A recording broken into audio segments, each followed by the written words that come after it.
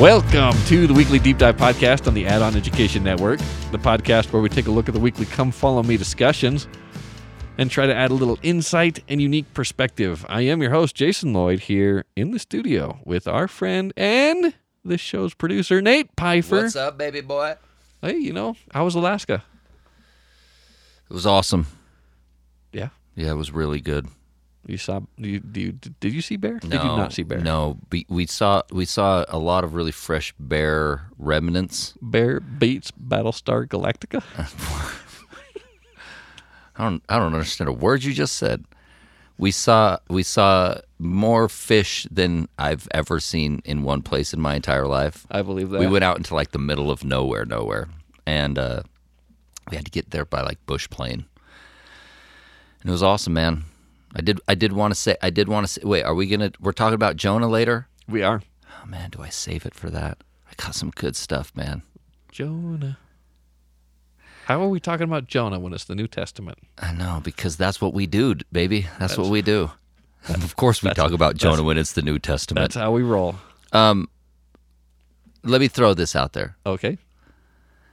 I don't think I ever realized what it meant when Jesus told Peter to be a fisher of men, because I know nothing about fishing, at least before this trip, right? Okay. I had my mind blown this week when I realized how hard catching fish actually is. It's tough, man. Elaborate. Throwing your line in water is easy. Catching fish is hard. Take this for what you will. Okay. Fish are very different. They're different even within the species. You can be tossing a line that can have something you're like, I know for sure that sockeye salmon love this, and it can float right in front of their faces and they do nothing about it. And so you can either give up or you can try something else. And you can try something else, and that may or may not work either. And then you may try something that actually does work, and you can actually fish, right? You can catch a fish. And then there's times where you just have to accept, which I had to. I've tried everything. I've changed my depth. I've changed my lures. I have to also accept that these fish are not interested in what I'm selling them.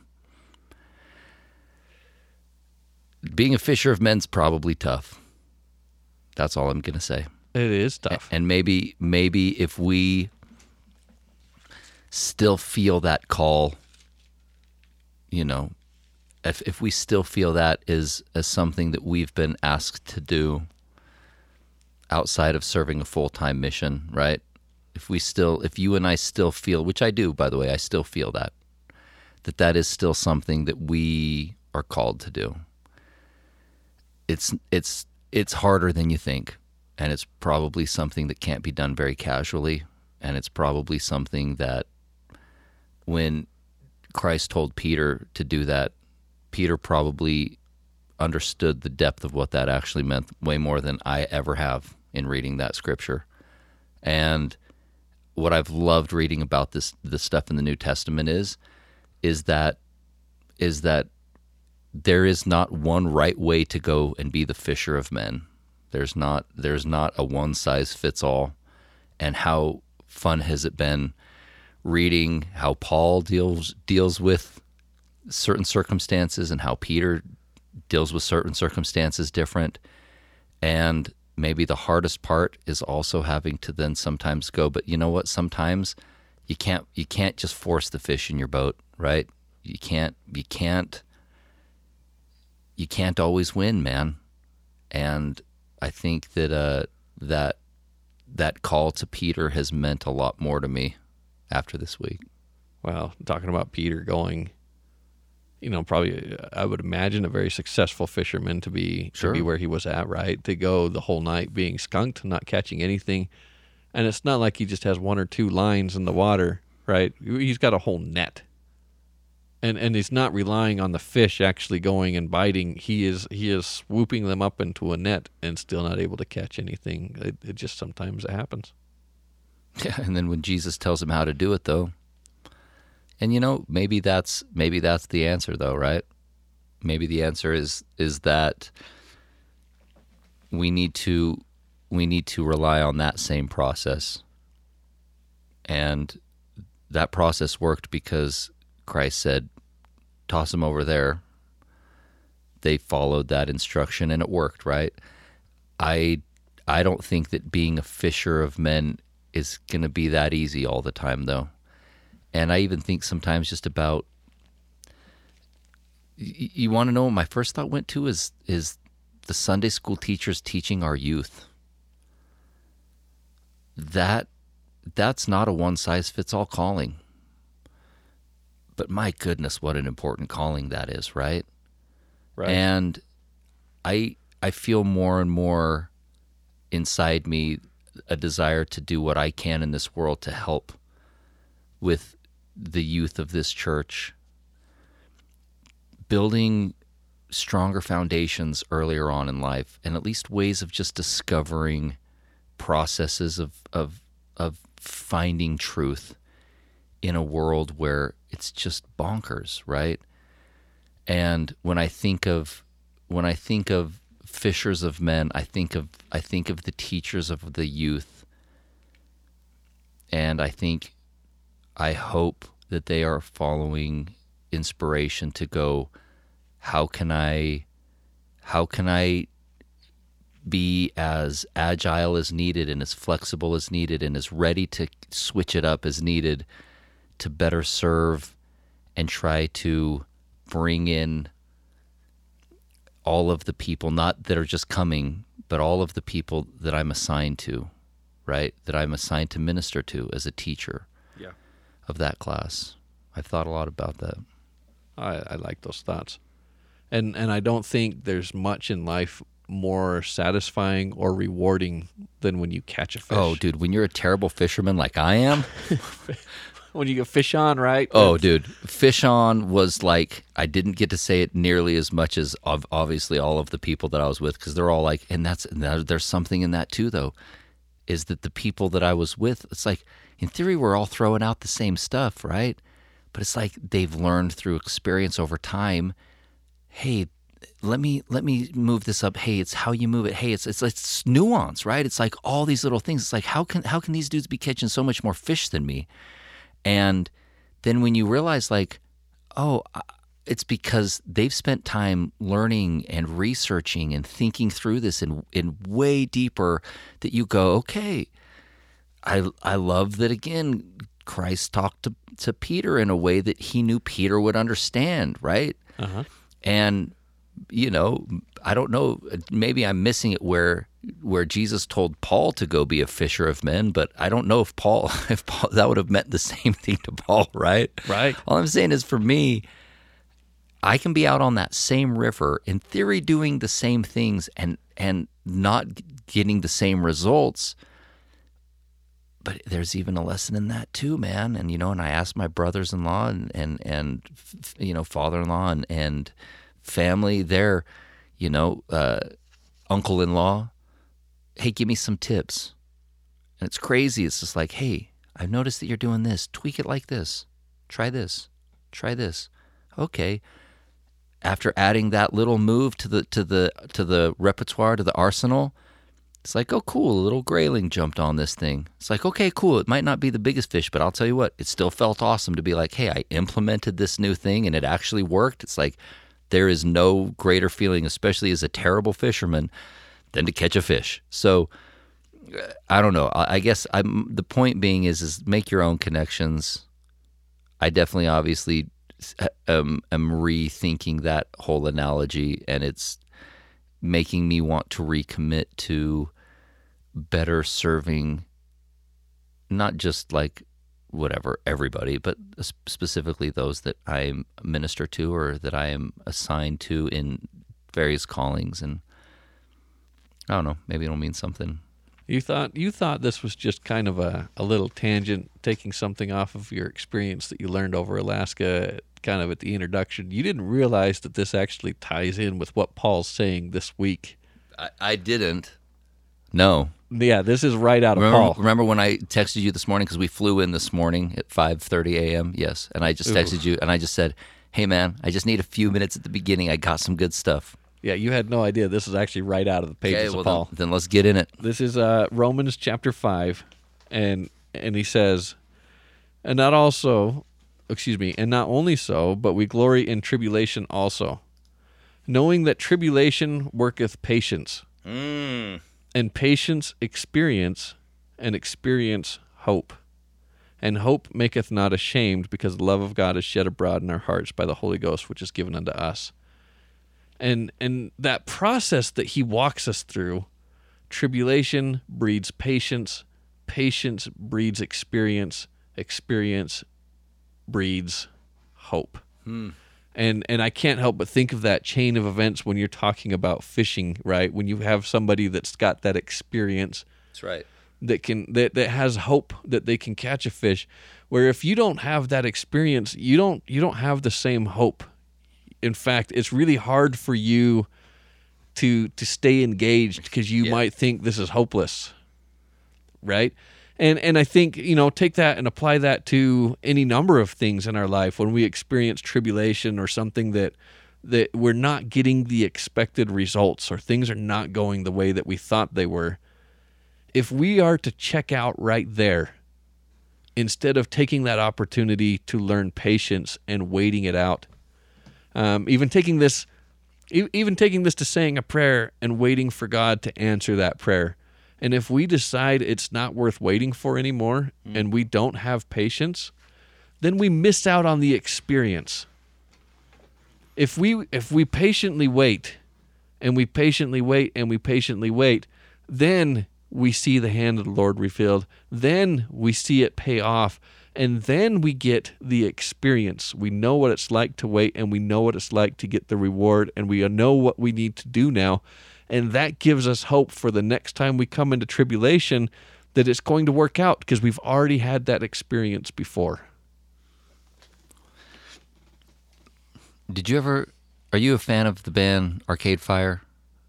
I don't know if I know Arcade Fire. They have a song called "We Used to Wait."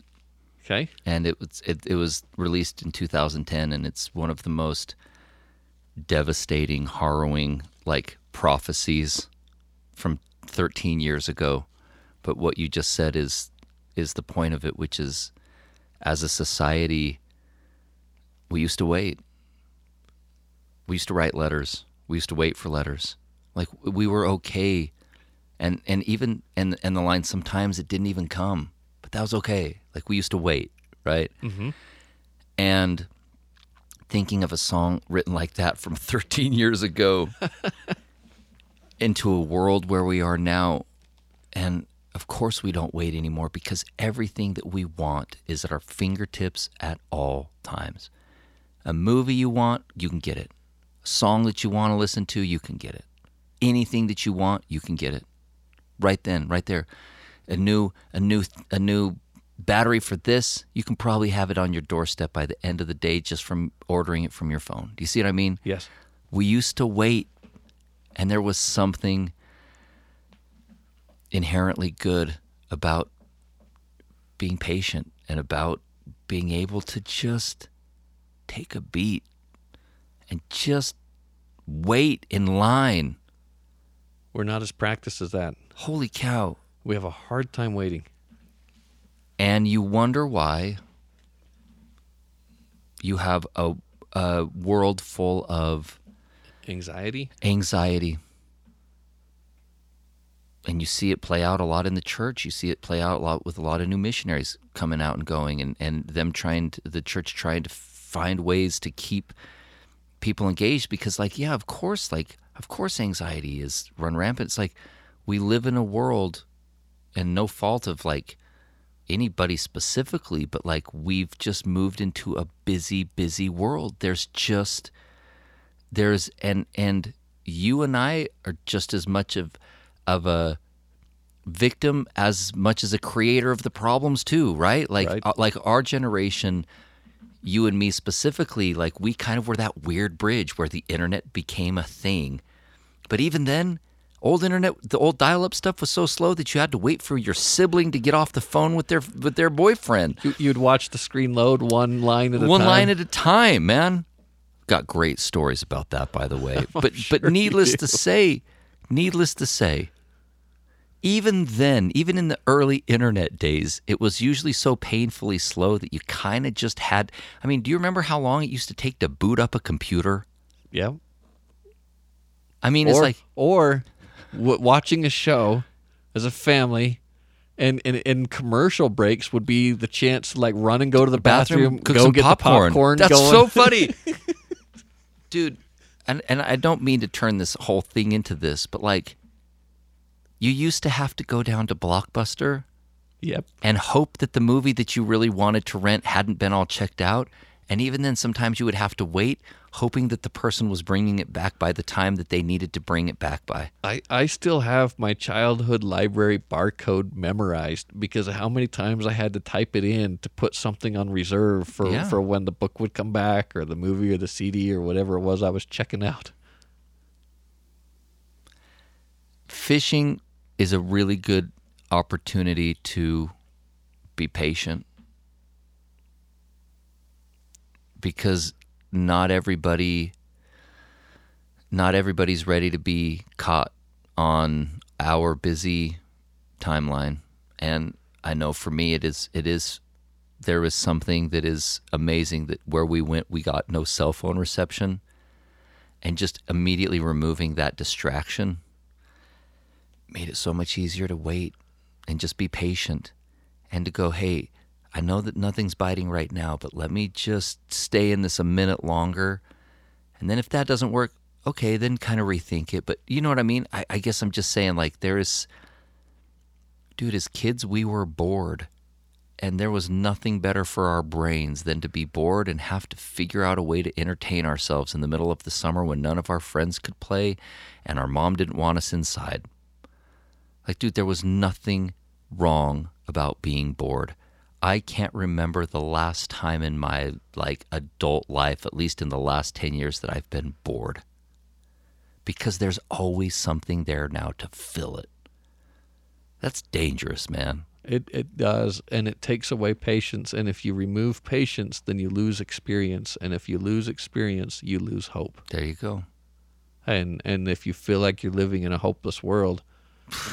We need more patience, and we get that through tribulations, and we've got to learn to wait on the Lord, and we've got to learn to wait on those answers and realize that it's not always going to come at our fingertips, and the answer's not always just one Google search away from knowing what the world thinks about an issue. It's waiting on the Spirit to bear witness, to understand something at a different level, at a different depth, to learn from heaven. And when we go through that process, we gain experience and we know what it's like, and we have hope that we can do it again, and we can do it again, and we need to learn to rely on the Lord. You bring up a good point too.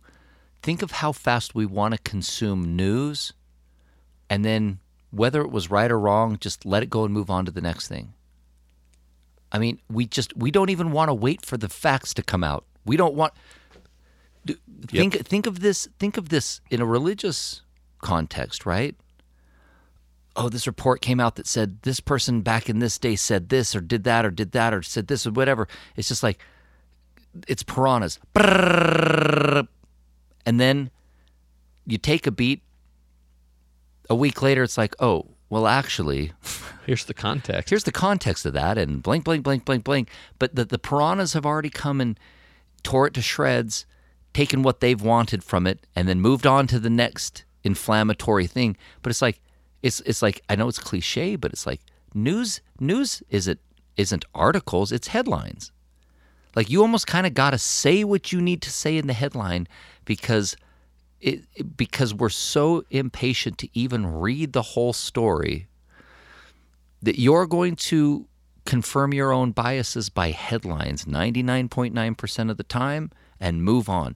How on earth are you supposed to understand the depths and complexities of this universe if you can't understand the depths and complexities of what's going on around you? If you can't even accept nuance around you, my goodness. Like, and again, in a religious setting, it's like things that you and I were even just chatting about earlier today, right? That we're eventually going to talk about, like we're going to record, but You and I are going in 40 years. It took us 40 years of doing this to go, oh my goodness. How did we miss it? How did we miss that? And how did we not just miss it? How did thousands of years of people not catch up? Yes. And it makes me terrified for the upcoming generation who there's mysteries for them to discover too, if they have the patience to wait for it, to push through, right? Answers don't come like a Google search, not with God, for me at least. Well, and here's the interesting thing. You mentioned that song made that reference 13 years ago, which didn't seem like it was near as much of a problem as what we're facing today, right? It was prophecy. But let me tell you this. Is that not the same thing that tripped up Adam and Eve in the very beginning? Was it not? My man. Dude, here you have this option. What do we do? Waiting further light and knowledge, or here's an alternative that gets you there right now. I mean, can we take it back even before that to the pre-earth life? Tell me. I mean, we lost a third of the hosts of heaven with the idea of, hey, you're going to need to go down there and you're going to need to make mistakes and you're going to need to learn from those mistakes and you're going to need to repent. And a third of the hosts of heaven said, we want to know that we're making it back. Yep. We want to know now that we're making it back. We don't want to wait to figure out. We don't want to run that risk. You have Lucifer, who before this had all potential to become a god himself, going, I want the shortcut. No, we're going to do this my way, and with that, I'm also going to get that glory too. Instead of doing it the patient way, which is, no, you go down there and you get a body and you go through the trials and tribulations and you learn how to repent, and there's eventually going to be a savior, and then who knows what's going to happen, because the decisions that you make are going to turn X, Y, and Z. It's like, oh, that's a long process. But dude, you nailed it with Adam and Eve. Oh my goodness. Dude, Paul actually hits this a second time from a different angle. Hit me with it, Paul.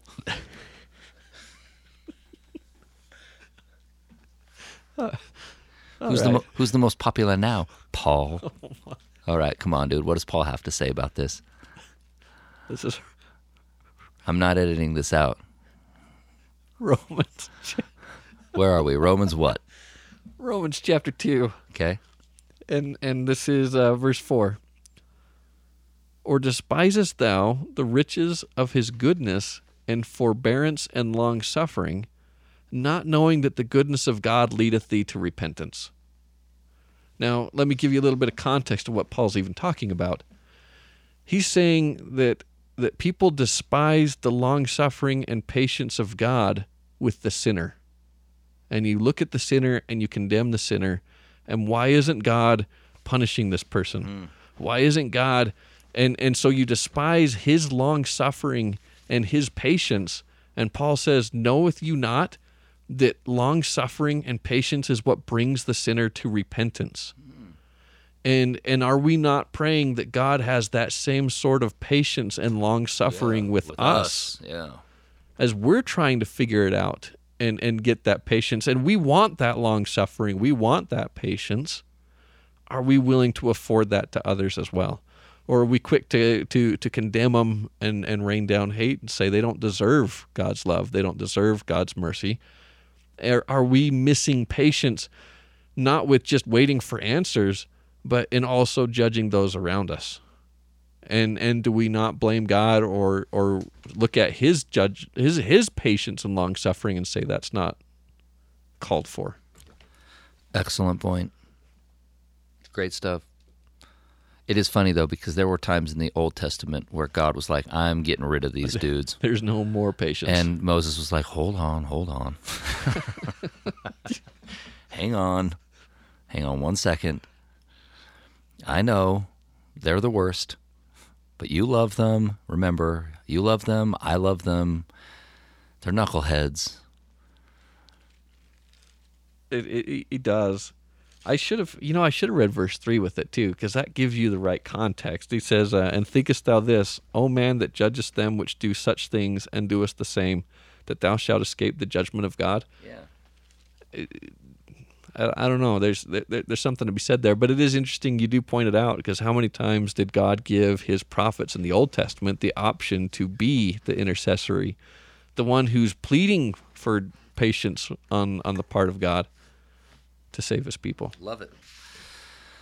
I'm excited, dude. We're gonna get into some good Paul stuff tonight. Dude, Paul's amazing, and this marks an interesting shift in the New Testament. So we've been doing New Testament from January to here we are now in August, and we've shifted from narrative. I mean, the Gospels are all talking about the life of Christ and what Christ said and what Christ did.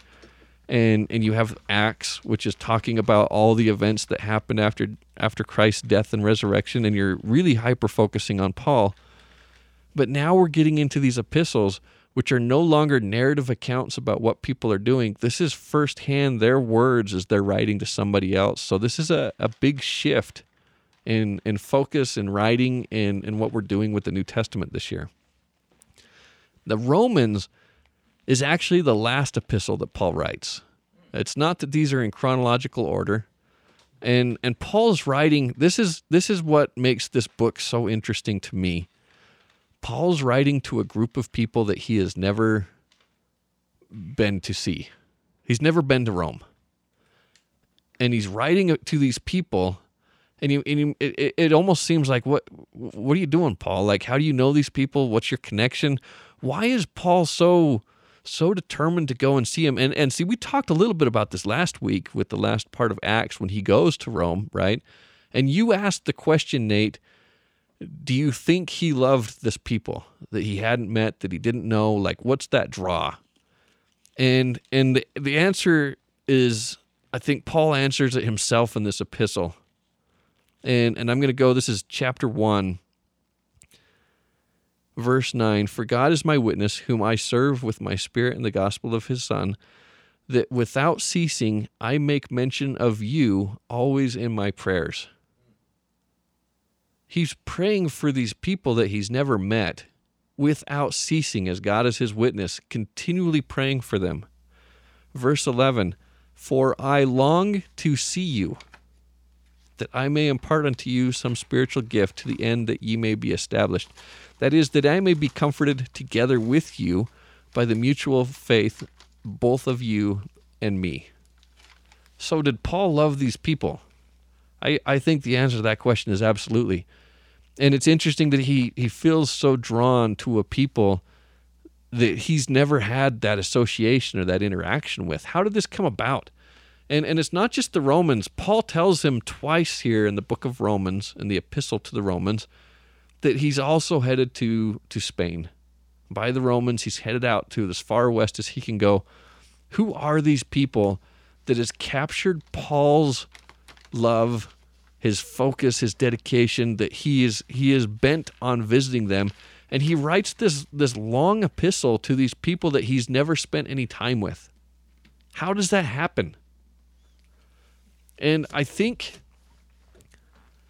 all I can do is speculate at this point, but I think that what we have here is you talk about the groups of people that are coming to Jerusalem during 3 festivals of the year. And we saw this in Acts at the beginning with the Pentecost, right? At the Harvest Festival. And they're required to come to Jerusalem for this harvest festival, and you have people from all over the world that are coming, these Jews. So I think that Paul is writing about a group of people, and he even says that your faith is renowned throughout the world. If you're making that journey from Jerusalem, or even like Christ from Galilee, where you're just traveling from the north down into the south, that's one thing. But what kind of dedication do you have from people who fled Jerusalem? And they fled Jerusalem through all different times and all different reasons, right? You have people that when Babylon came, like Lehi, where they pick up their stuff as a family and come all the way to the Americas, We don't even read about some of these other families that actually relocated into Rome, to Italy, relocated into France, relocated into Spain, relocated all over the place, but they remained consistent in their faith. And they were close enough that they would travel back to Jerusalem when the temple was built and keep following that faith, that drive, that core. And they were renowned for their faith to be able to keep coming back in. So when you talk about this people in Rome, yes, Paul has never been there, but look at the list of people that Paul salutes at the end of the epistle by name. He knows people there even if he hasn't been there yet. How does he know them? How does he know about their faith? Because they've probably interacted at Jerusalem. And here you have these groups of people from all over the world that are coming to Jerusalem and hearing about Christ and hearing about what Christ has done and going back to their homes far away.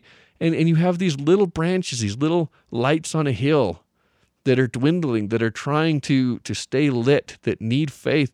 And so when Paul writes this epistle, keep in mind, he's not talking to a group of Jews in Jerusalem where everybody's like-minded and you're surrounded by people making the same choices. You're talking to a light on the hill where nobody else is like you. You're a small band of people being faithful in your religion, even when the rest of the world around you believes a very different faith.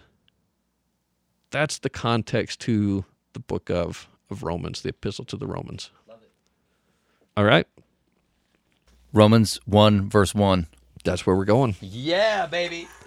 Paul, a servant of Jesus Christ, called to be an apostle, separated unto the gospel of God. Ha ha, there it is, baby. I love the way Paul puts this, separated.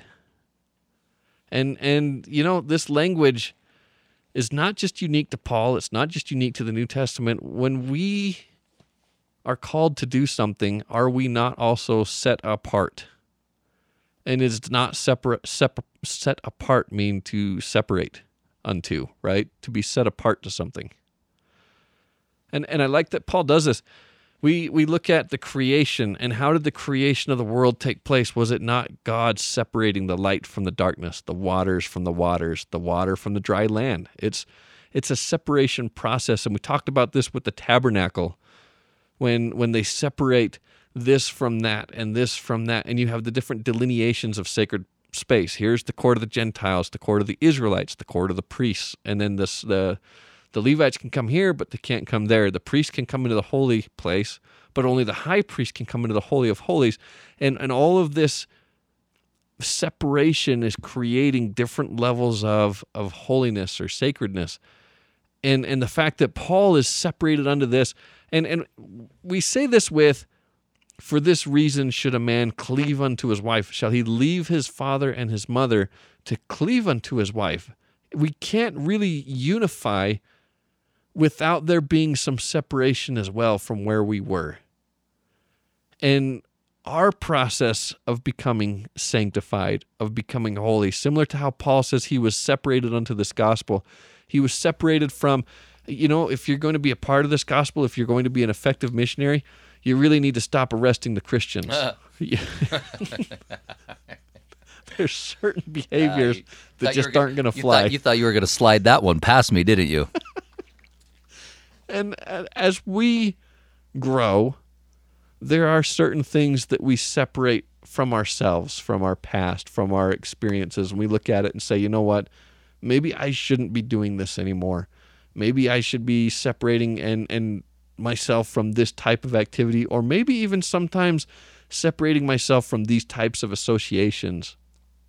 When we try to seek revelation and inspiration, sometimes we have to separate from our day time to be digging into the scriptures. We have to separate time to be able to make it to the temple and join ourselves to the temple. And that's the whole purpose of the book of Leviticus. I know we talked about this a lot in the Old Testament. Maybe I've talked about it too much, right? Levi means to divide. And yet through this whole book, it's how we unify ourselves with God through separating the sacrifices, the altars, and dividing, and unification through separation. It's an interesting concept. Yep. Anything you wanted to add on that, Nate? Love it. All right. Let's keep rolling through Paul then. So we talked about these people being renowned, right? Verse 8, first, I thank my God through Jesus Christ for you all, that your faith is spoken of throughout the whole world. Right? He'd never been to see him, but yet their fame was still there. And how was their fame there? And we talked about that with, I think you see their devotion in their actions. And there's something to be said about that. Faith is the principle of action. When we believe, we act because of that. And you can see our belief through what we do. And that's what's happening here with the Romans. And that's driving a lot of Paul's feeling a need to be able to separate, to join himself with them. And he's just stoking them, dude. He's also really good with people. I mean, I'm not saying that flippantly. He's also, he's a good speaker. He's a good writer. He's stoking them. He's like, hey, look, everybody knows you guys are awesome. Here we go. I'm coming. I'm coming.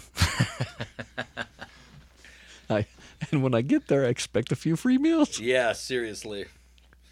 All right, keep going. All right. And something I kind of want to hit here. Remember the context of him addressing a people that are not of the same faith. Or excuse me, I need to say this better. Him addressing a people that live in a part of the world that they are surrounded by people that are not of the same faith. And with that in mind, in Romans chapter 2, and he says, behold, thou art called a Jew, and resteth in the law, and makest thy boast of God, and knowest his will, and approvest the things which are more excellent, being instructed out of the law. And he says, and art confident in that thyself art a guide unto the blind, a light unto them which are in darkness, an instructor of the foolish, a teacher of the babes, which hast the form of knowledge and all truth in the law. Thou therefore which teachest another, teachest thou not thyself? Thou that preachest a man should not steal, dost thou steal? And thou sayest a man should not commit adultery, dost thou commit adultery? That thou abhorrest the idols, dost thou not commit sacrilege? Thou that breakest thy boast of the law, through breaking the law dishonorest thou God? For the name of God is blasphemed among the Gentiles through you, as it is written.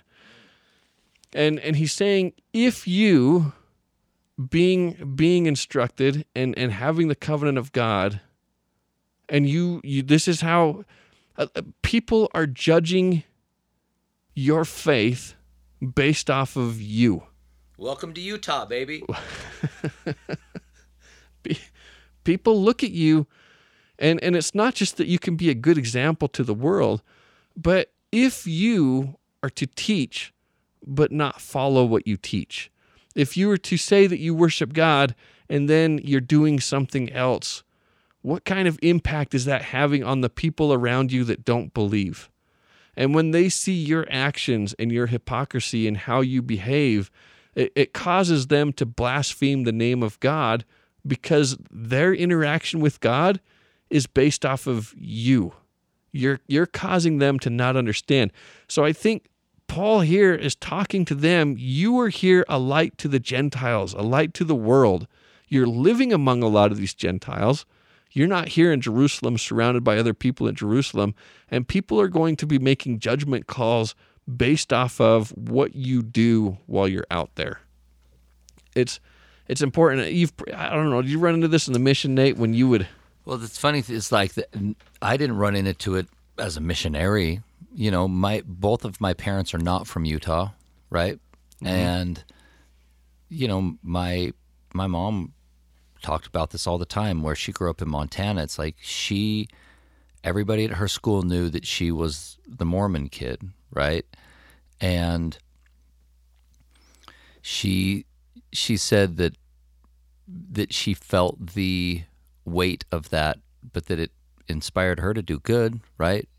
Because she's just like, yeah, if I'm out doing something that I'm not supposed to, there's going to be a lot of people disappointed, or that it's going to judge my religion because of how I act. And I'm like, hey, it's not the worst thing in the entire world, right? Like, there's probably times that I wish, it is one of the criticisms of living in Utah, right?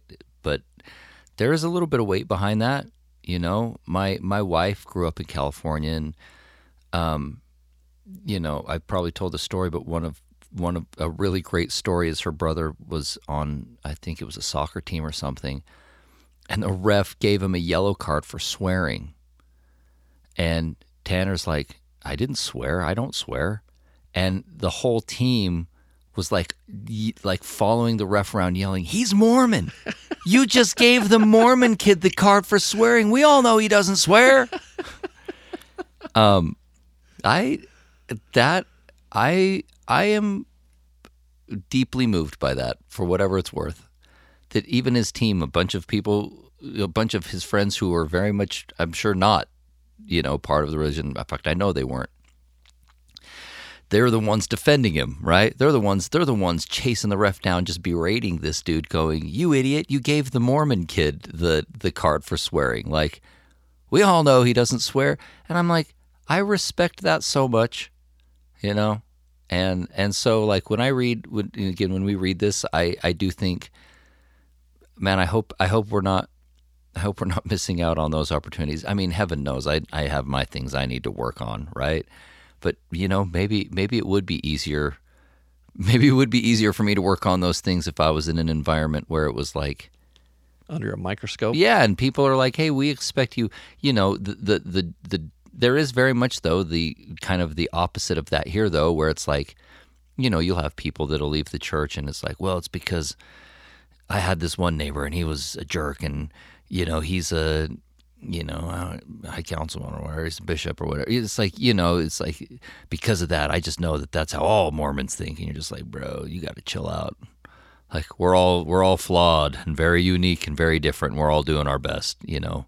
But I don't know, you know, when we take the sacrament, we promise to take upon ourselves His name, and there's a lot of depth to that you and I can get into later. But when we take the sacrament and make that covenant, that carries some weight to it too, you know? It does. I ran into an area in Mexico where not long before we hit arrived. That's Arrived. good. No, a rivet's good. That's like where in Mexico were you? A rivet sounds right. No, that's how you have to say it at your homecoming victory lap speech. That's sad. A rivet. Okay, keep going. Not long before we showed up. Before we rolled in. Show it up. Yeah, before we show it up. The bishop had done something incredibly inappropriate with kids there with seminary. Yeah. And we didn't know. We had no idea. But we sure found out really quickly when we were knocking on doors and like, oh, we know your church, and everybody would tell us about what happened. Ugh.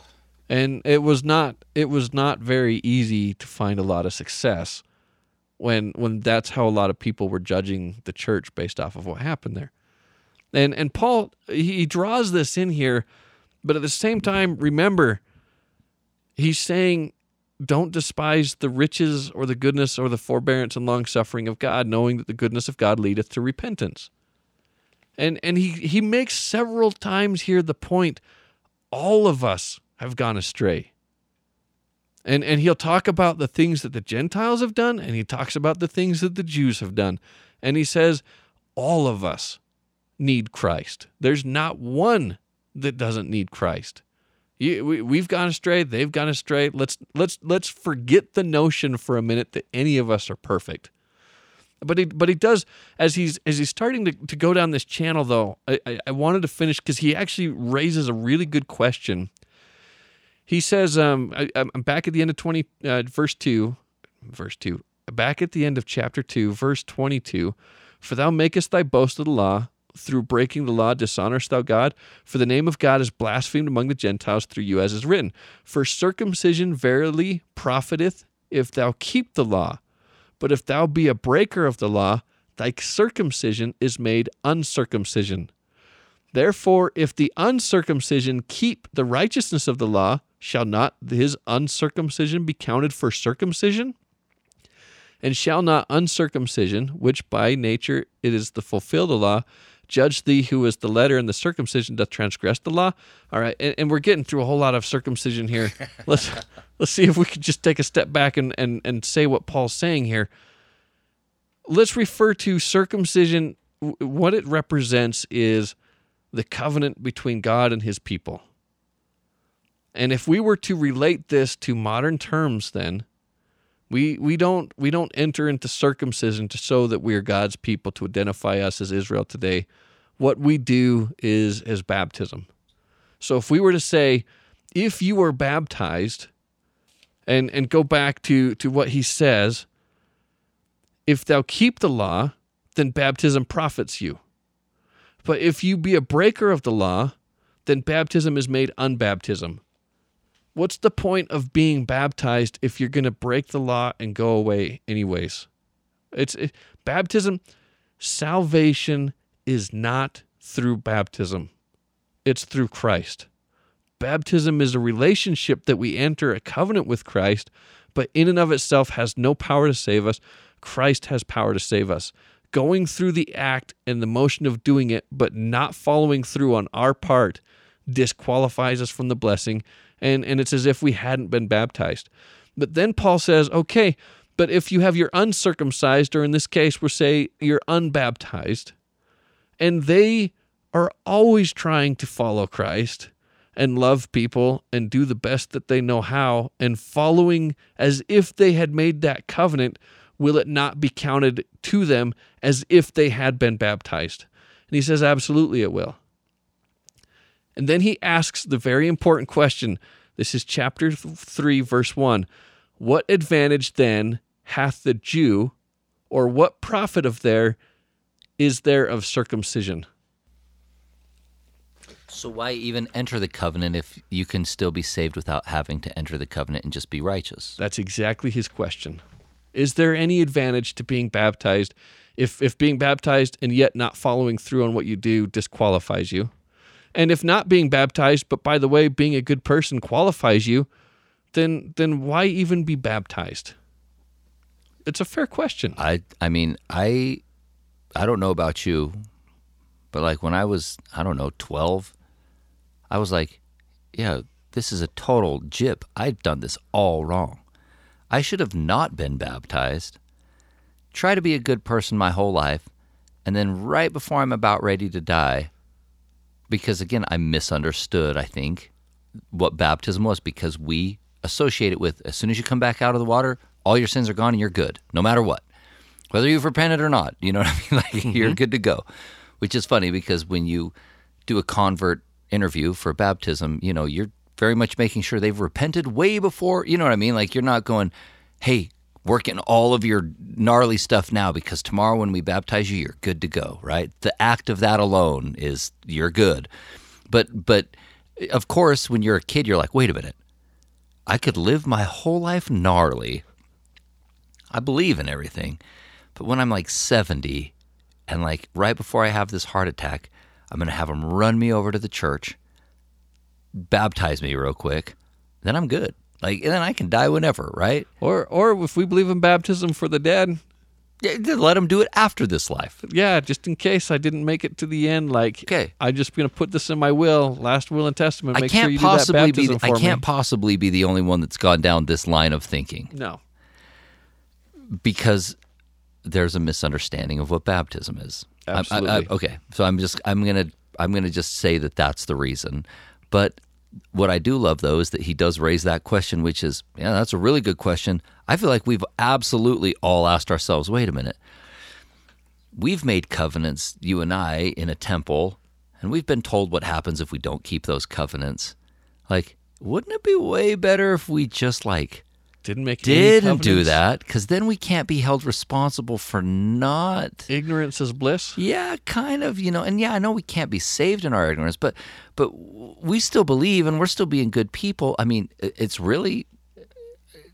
Not only is it a fair question, but I would say it's even a line of thinking for a lot of people moving out of the church. Is that, well, look, I don't want to have to do all of those things, and I don't want to have to, whatever, all the things that I sometimes even am like, oof, like when it's time to pay bills and you're like, well, tithing or bills, you're like, whoa, right? Yeah. Self-employed. Self-employment's great. But I'm just saying, it's like you look at some of these things and you go, I mean, I do believe in all, but can't I just kind of be good from the outside? And doesn't Paul bring up a good point? Like, can't I just be a good person? And why do I need to do all of these other things? I mean, is Jesus really going to keep me out if I'm just being a good person? So, to your question, yeah, I think that's a pretty common question used in a lot of different contexts. I'm just glad that Paul hits it head on. I do. I love that he tackles it. He's not shying away from it. I mean, this is somebody who has a lot of. He doesn't shy away from things. He tackles things heads on. And in verse 2, he says, much every way. So he's asked the question, what does it benefit, right? What's the advantage?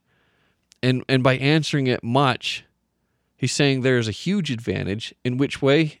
Every way. There is a huge advantage to making those covenants in every way. And then he responds, chiefly. So you may have an advantage in every way by making this covenant, but principally, chiefly, maybe the most significant advantage that you have is because that unto them were committed the oracles of God. And the word translated as oracles here is logion, which is logos, the words. It's the words of God. When you enter into the covenant, what's the promise you make? And is it not? Is baptism not followed by a receiving of His Spirit? And is His Spirit not there to direct you and give you His words? When we partake of the sacrament, are we not promising to obey and keep His commandments in exchange for having His Spirit to be with us? And what is His Spirit if it's not giving us His words, revelation?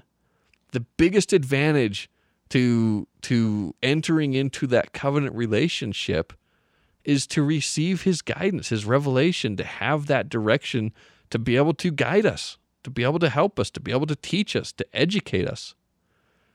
And if ultimately the reason why we enter into a covenant is to become like God and to be like Him, how can we be like Him if we've never met Him, if we've never heard His voice, if we don't know the way He thinks, if He doesn't talk to us? Is it not a huge advantage to enter into that covenant and to be able to hear His voice and to be able to become familiar with Him in us trying to be like Him? Yeah, I have a couple thoughts on this. Let's hear them. We just need to make sure that we don't oversimplify the role of the Holy Ghost and the gift of the Holy Ghost in this conversation. I'm not saying you are, but I'm saying like we as all of us. Okay. What I think that we look at the gift of the Holy Ghost sometimes so casually that we take for granted that a lot of us have had the gift of the Holy Ghost since we were 8, right? And I think we sometimes almost become so comfortable with the light of Christ in us, right? Like or the light that we carry with us generally. Not saying that we don't blow it and lose that privilege all the time, but generally speaking, like the majority of us like know what it's like to be at peace, really. And I think that we misunderstand sometimes that having the gift of the Holy Ghost is having a member of the Godhead with you at all times. If you're doing your best, right? If you're repenting, if you're trying to be better. I mean, the sacrament prayer, that you remember Him, you keep the commandments, the ones that we've been given, right? And to take upon ourselves His name, to be in that covenant relationship with Him. That we may have His Spirit to be with us when we're hurting, when we're scared, when we're really nervous because we've lost a job, when we have a family member that we're concerned about, when we are having fertility issues in a marriage, when, you know what I mean? Like all of these things that happen, right? That are part of this experience. The gift of the Holy Ghost is so truly incredible for the purpose that, yeah, it can help give us answers. Great. It's purifying us when we repent. It's how we know that we're being forgiven. Great. I mean, yes, 100%. I'm not dismissing that. But I guess do we really acknowledge how incredible it is to be able to have internal peace amidst the storms of life? And sometimes I guess I just wonder how much we think about that aspect of it when we're teaching, especially young kids who probably have similar questions to the ones that Paul brought up, right? Like, wait, why would I get baptized now if I can just wait till later? And you're like, cool, that's a legitimate question. Paul acknowledged it as well. He let me read this to you. Now let me do a better job as a teacher of teaching you what the gift of the Holy Ghost truly is. And do you really want to go through life without it? And here's the other thing too. Even if this stuff is done for you in the next life, it's not like you just get like your ticket punched and you get to move on. Like we're here to learn, man. Like we're here to figure it out. If we go through life, maybe not make those same commitments and just, try to be a generally good person and stuff like that, Paul's not suggesting you just get a free pass into heaven. Like this stuff still has to be learned. Like there still has to be a price paid for these things. Like, my goodness, this isn't, you don't get saved in your ignorance. Like the fact that you have the companionship of a member of the Godhead, a God, to be with you, yeah, learning is a really important thing. That's the whole reason we kind of came, right? Was to get a body and figure it out. That's a huge advantage in going into the eternities, I would say, just because that's a missed opportunity, sadly, for a lot of people here in life. It absolutely doesn't mean that they're going to be, that they can't be, like you said, like Paul said, that they're not going to be qualified to make it. In fact, again, being a good person is probably going to be a massive head start in the next life. But we can't pretend like that there still won't need to be an accounting, and that there still won't need to be a lot of things learned. Like making covenants and having the gift of the Holy Ghost and knowing the peace and joy that brings. Like maybe when we read this, maybe we take it for granted because it's kind of so much a part of really who we are.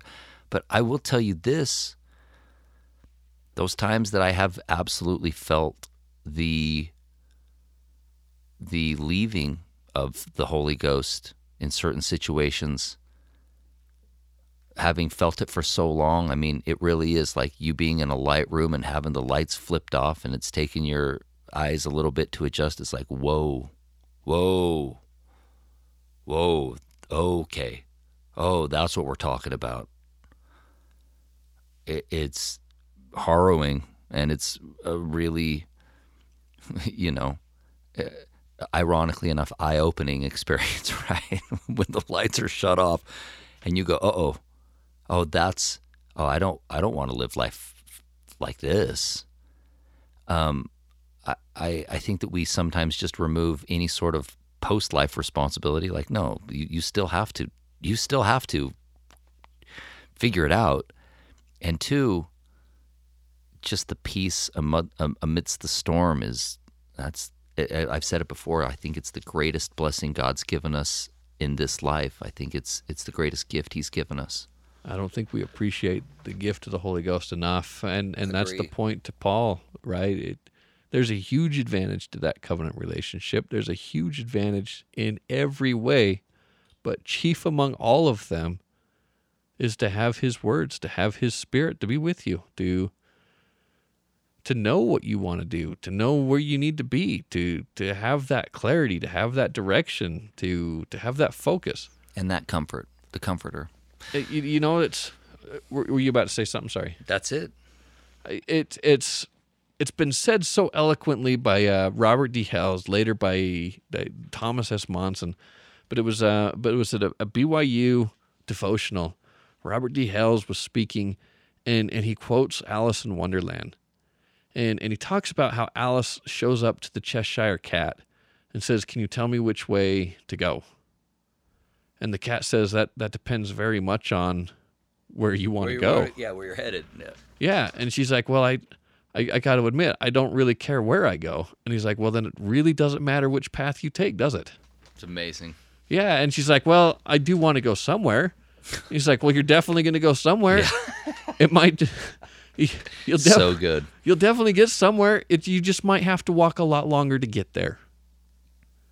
And Robert D. Hales brings it back and says, we need to know early on where we're headed and have that conviction, that guidance to focus us.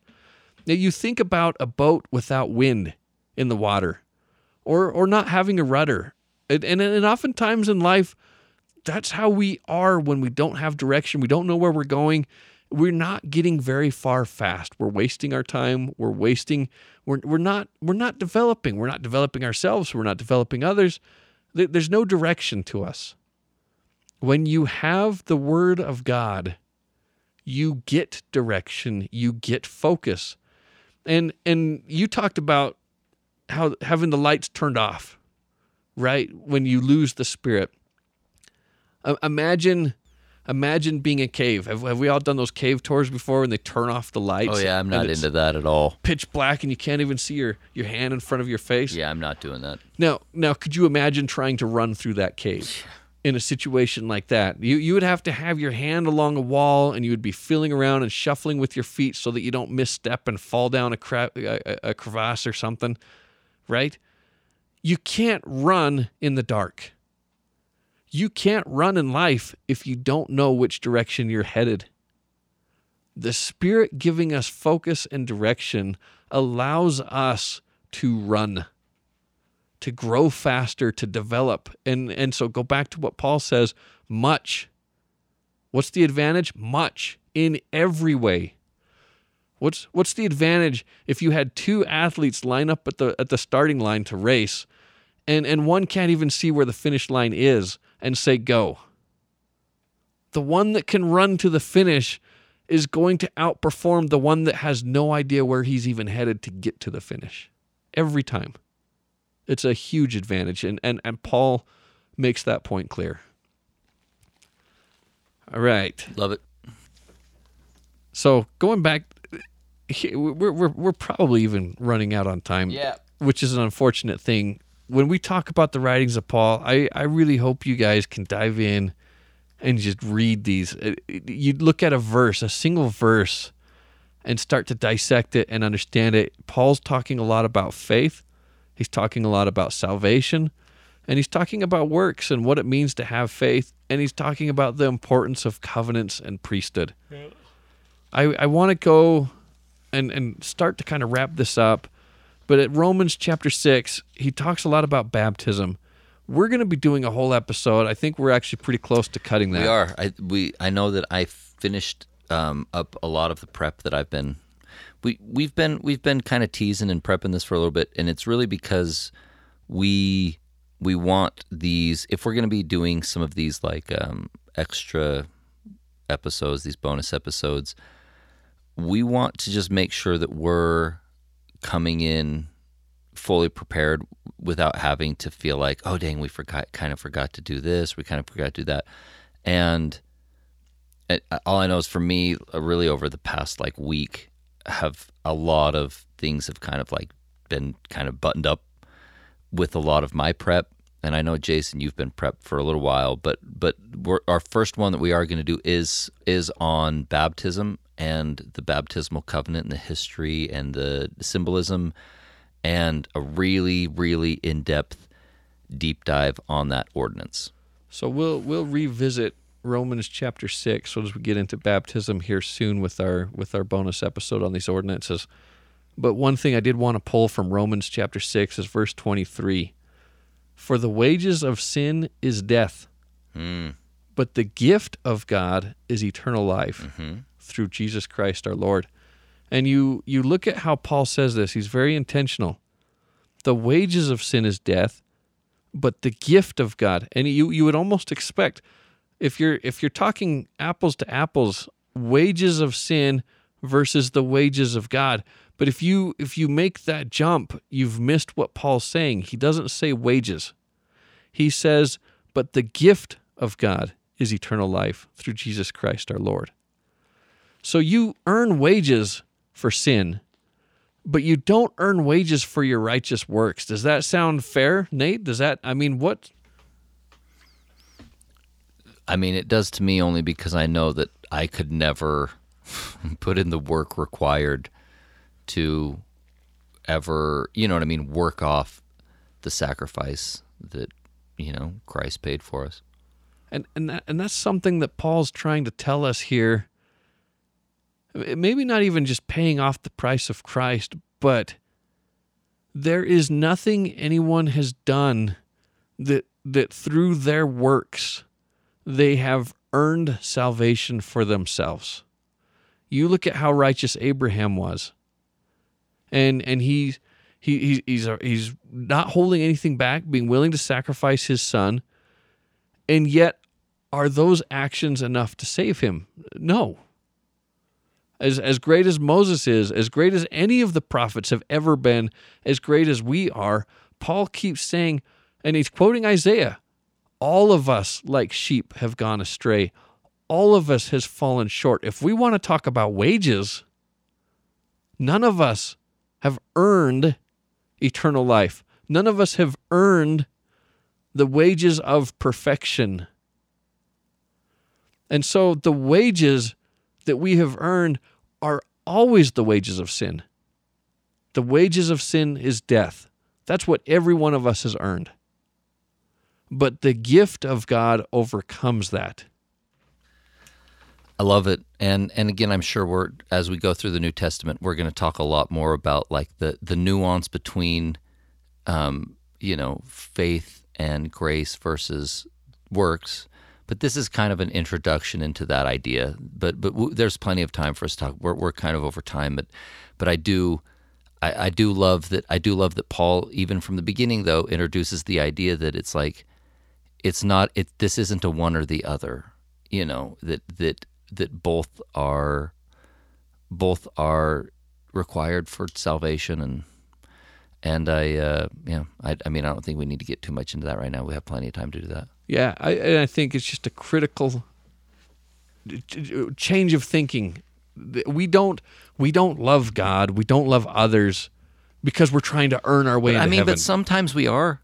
Like, I think that's actually but I don't mean to be totally disagreeing, but yes, we absolutely are trying to be good in this life because we're told we have mansions on high in the night. Like, we are trying to be good so that we can be saved and live with our families again, right? I don't know. I think Paul's telling us that this type of love is not something we do as a payment up front or expecting any kind of wage coming back. That's fair. I guess I don't necessarily see it as a payment necessarily, but I guess I'm just saying, like, I would personally not say that we absolutely aren't thinking of our eternal salvation when we are trying to do good.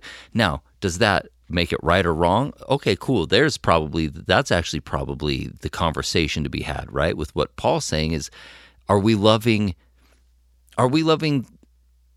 able to love without thinking of what we're getting in return? Is that godlike love?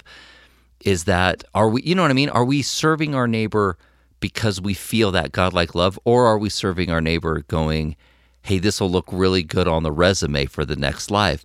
But I'm just saying the reality of it is that why else would God not tell us of all the awesome things that we're going to get in the next life if we live up to And by the way, the awesome things, not money, not like, cars and fancy things like mansions. Yeah, but I mean, that's kind of, I say that kind of jokingly, but we're told we get to live with God and our families again for eternity. Oh, and build worlds and stuff too, which sounds pretty dope. All I'm saying is that I guess I'm just saying it's like this is where it's nuanced, right? Like, for me at least, there's still kind of that. Here's a better example. Okay. Are we trying to do our ministering so that hopefully in a church talk, somebody gives us a shout out in front of the ward and says like, "Oh yeah, my minister is great," right? Are we doing? Are we going around? Because again, like it's accomplishing something still, right? You're doing your ministering. You're you know what I mean? Like you're doing the thing that you're supposed to be doing. Are we going around and doing service projects around the neighborhood, but making sure to email everybody and let them know, hey guys, I'm going to be going around for the next 6 months doing service projects. So, make sure to say hi and bring me something to drink. I'm just spitballing like examples, but are we being what the Pharisees are doing? Are we praying in public, right? Not because we think we need to be praying, but are we praying in public so that everybody will see and say, hey man, this dude's awesome. Look at him, man. He's just praying all the time right here in the middle of the square. I read this a lot more as Paul, the Pharisee in Paul, knowing like, oh yeah, well, we used to do this, right? We kind of are known for a lot of these. I don't know. For me, I guess I'm just saying I don't want to totally remove the idea that, heck yeah, we're trying to do this stuff for at least I am. Like to me, the idea that I get to be with my kids and wife and parents and siblings for eternity, that sounds rad to me. And that absolutely does motivate me to try to be better. I don't know, like. But will that get you in there? Will that pay that price? No, it won't. No, and this is what I'm saying, and this is where the nuance comes in of, no, you're absolutely right. The only way to salvation is through Jesus Christ and his gift, his mercy, his grace, right? Mm-hmm. He has told me through prophets and scriptures, here are the things that I want you to do. Which include love God and love your... Totally. So I'm going to do those things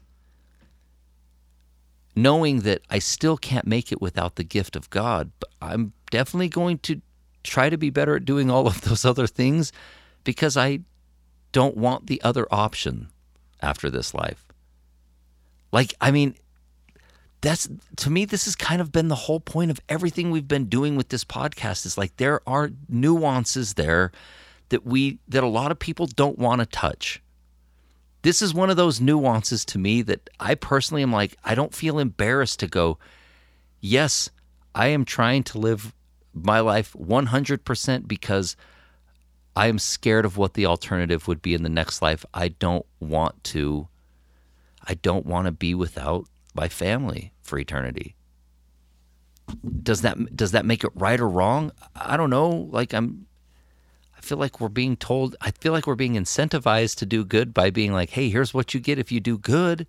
Like where's you know what I mean? Like where's the line here? Well, and I think we can take this right back to Paul's question. What then is the advantage of loving other people? What then is the advantage of keeping the commandments if the commandments don't save you? If loving people doesn't save you? Go back to what he was saying with the difference between circumcised and uncircumcised. If uncircumcised are going to be exalted because they lived right, or circumcised that don't live right are going to be debased, then what then is the advantage of being in that covenant? You know, you made that gave me a thought. And push back against this if I'm wrong, but like this isn't an either or for me. Like I feel like almost now that we're kind of incorrectly premising this argument as if it's a you work for your salvation or you just love like God like love and hope that everything sorts itself out. Like no, those two are both incomplete, right? Right. I'm not going to say we. I'll say I'll talk about myself. I find incredible joy in loving people. I am lucky. I'm blessed. I've had families that I've ministered to for quite some time, and every time they tell me they're going to switch them up, I'm like, please don't. I'll do better. If you're switching them up because they've requested that they get somebody else other than me, fine. I genuinely genuinely love the people the families that I have been assigned, strangely enough, right, to minister to. That doesn't feel like an assignment to me. But like, I don't think that it's wrong to be like, but I also want to fulfill, what I've been called to do. I mean, it's like those two things don't feel like an either or for me.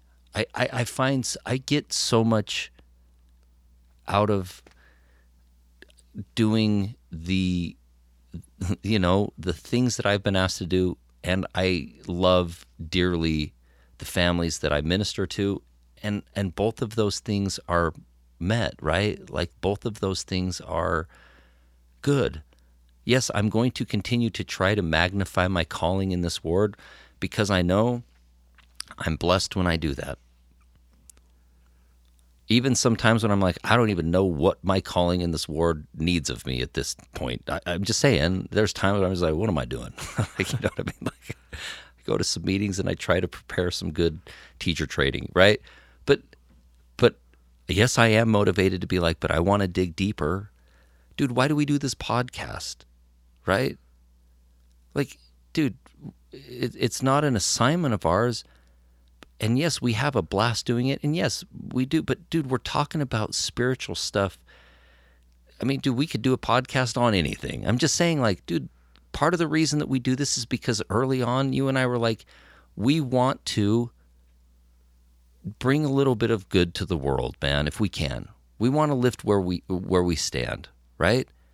Why would we do those? I mean, are you gonna say that you're literally only motivated to do good things by like, oh yeah, I mean, it's great, it helps me feel good, or is it like, no, I'm motivated to do what I've been asked to do because yes, I absolutely am trying to secure like a solid resume in the next life, but at the same time, it's not like it's miserable.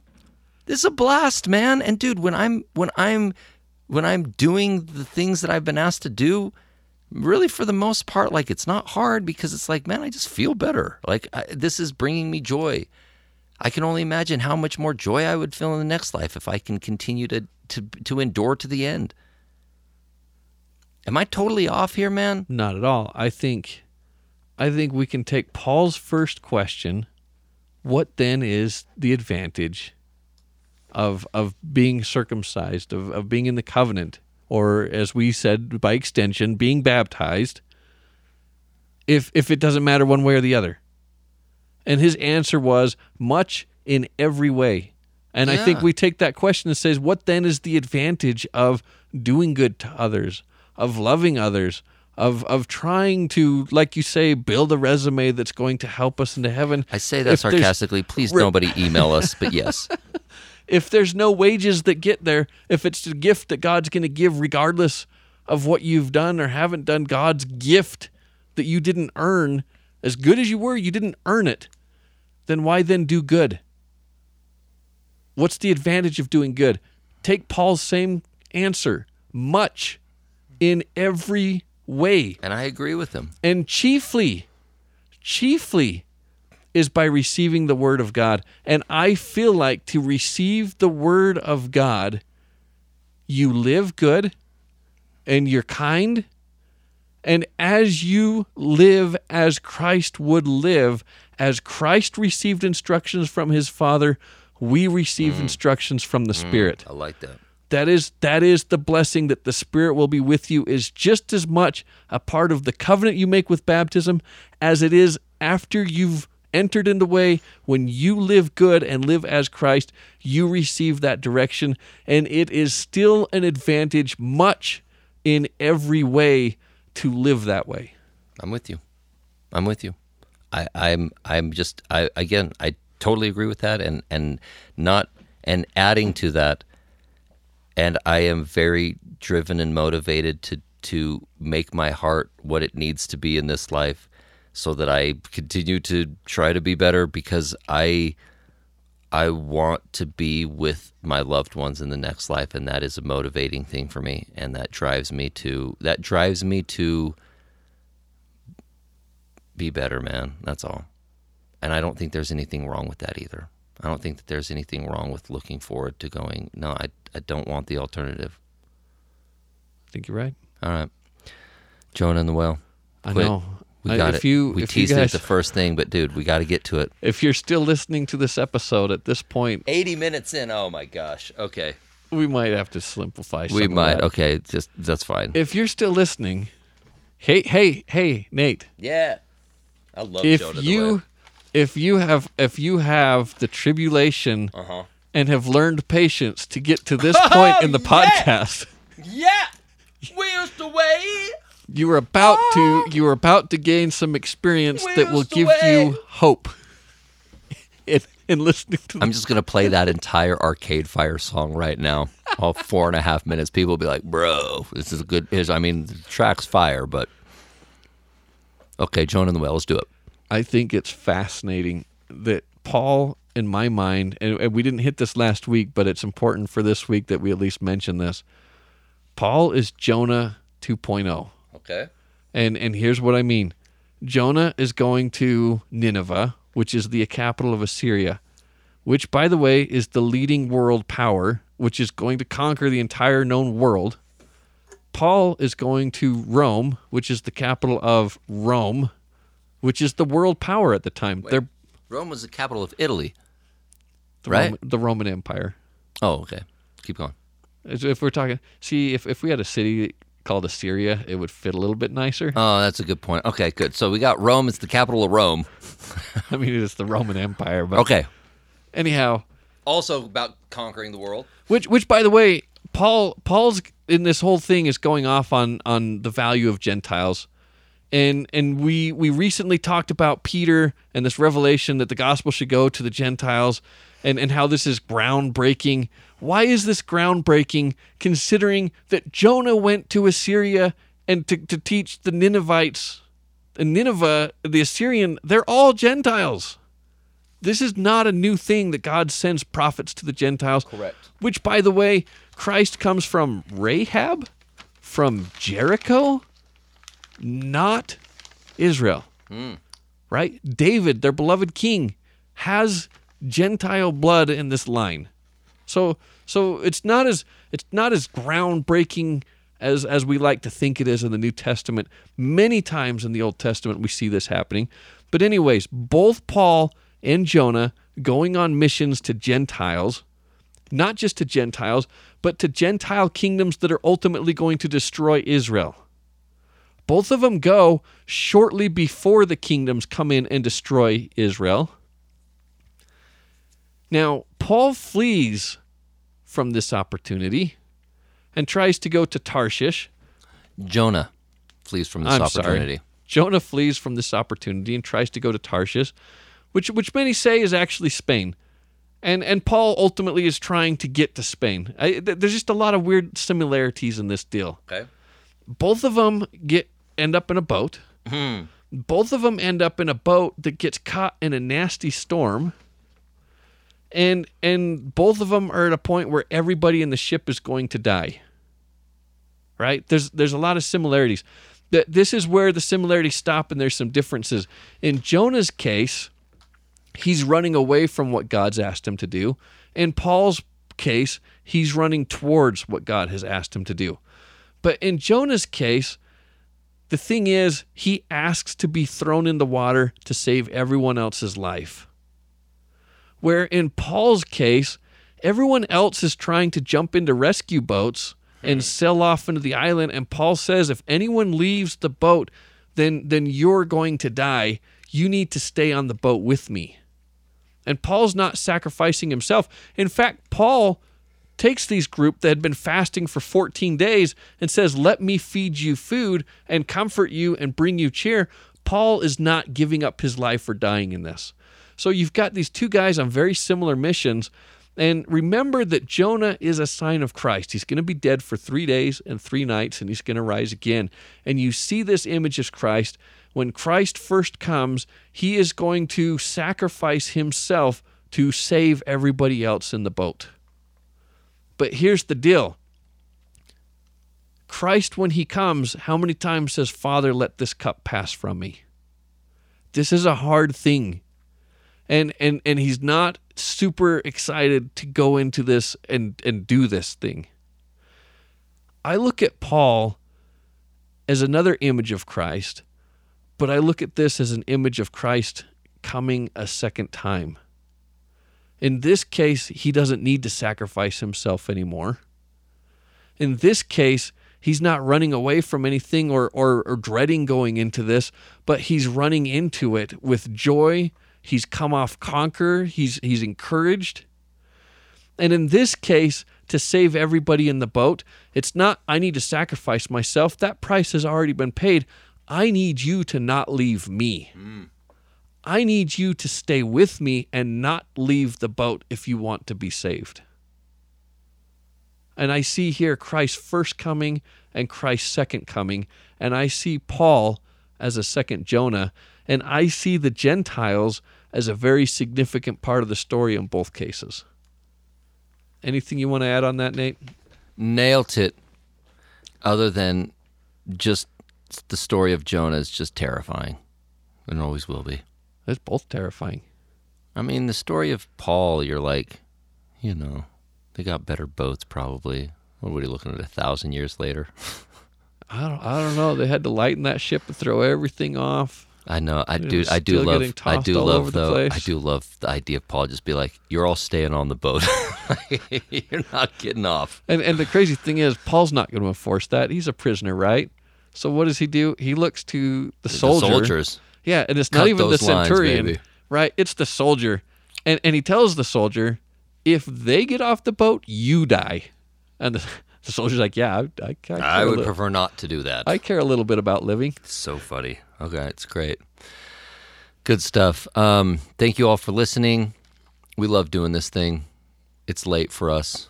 I got in late this morning. We appreciate you hanging in there with us for 85 minutes. My goodness. I'm not even going to edit it. I'm sorry. It's too late. Hopefully everything we said in here made some sort of sense to you. You're worried, aren't you, Jason? You know what? I'm not, dude. We tried. Don't even worry about it. We really appreciate listening. If you have any questions or comments, please get a hold of us at hi@weeklydeepdive.com. We really do appreciate thoughts, feedback. We have been doing a lot of outside of the Come Follow Me lessons preparation. We've wanted to, just in general, start doing more kind of deep dives on specific topics and things, and we feel like we have a couple good things planned. But send us any thoughts, feedback. Please don't send us criticisms, not this week. Just leave us alone this week. Let it rain. No, don't let it rain. Not this week. We need patience. No, I need sleep. We do appreciate listening, leaving reviews, all of that good stuff. Until next week. See ya.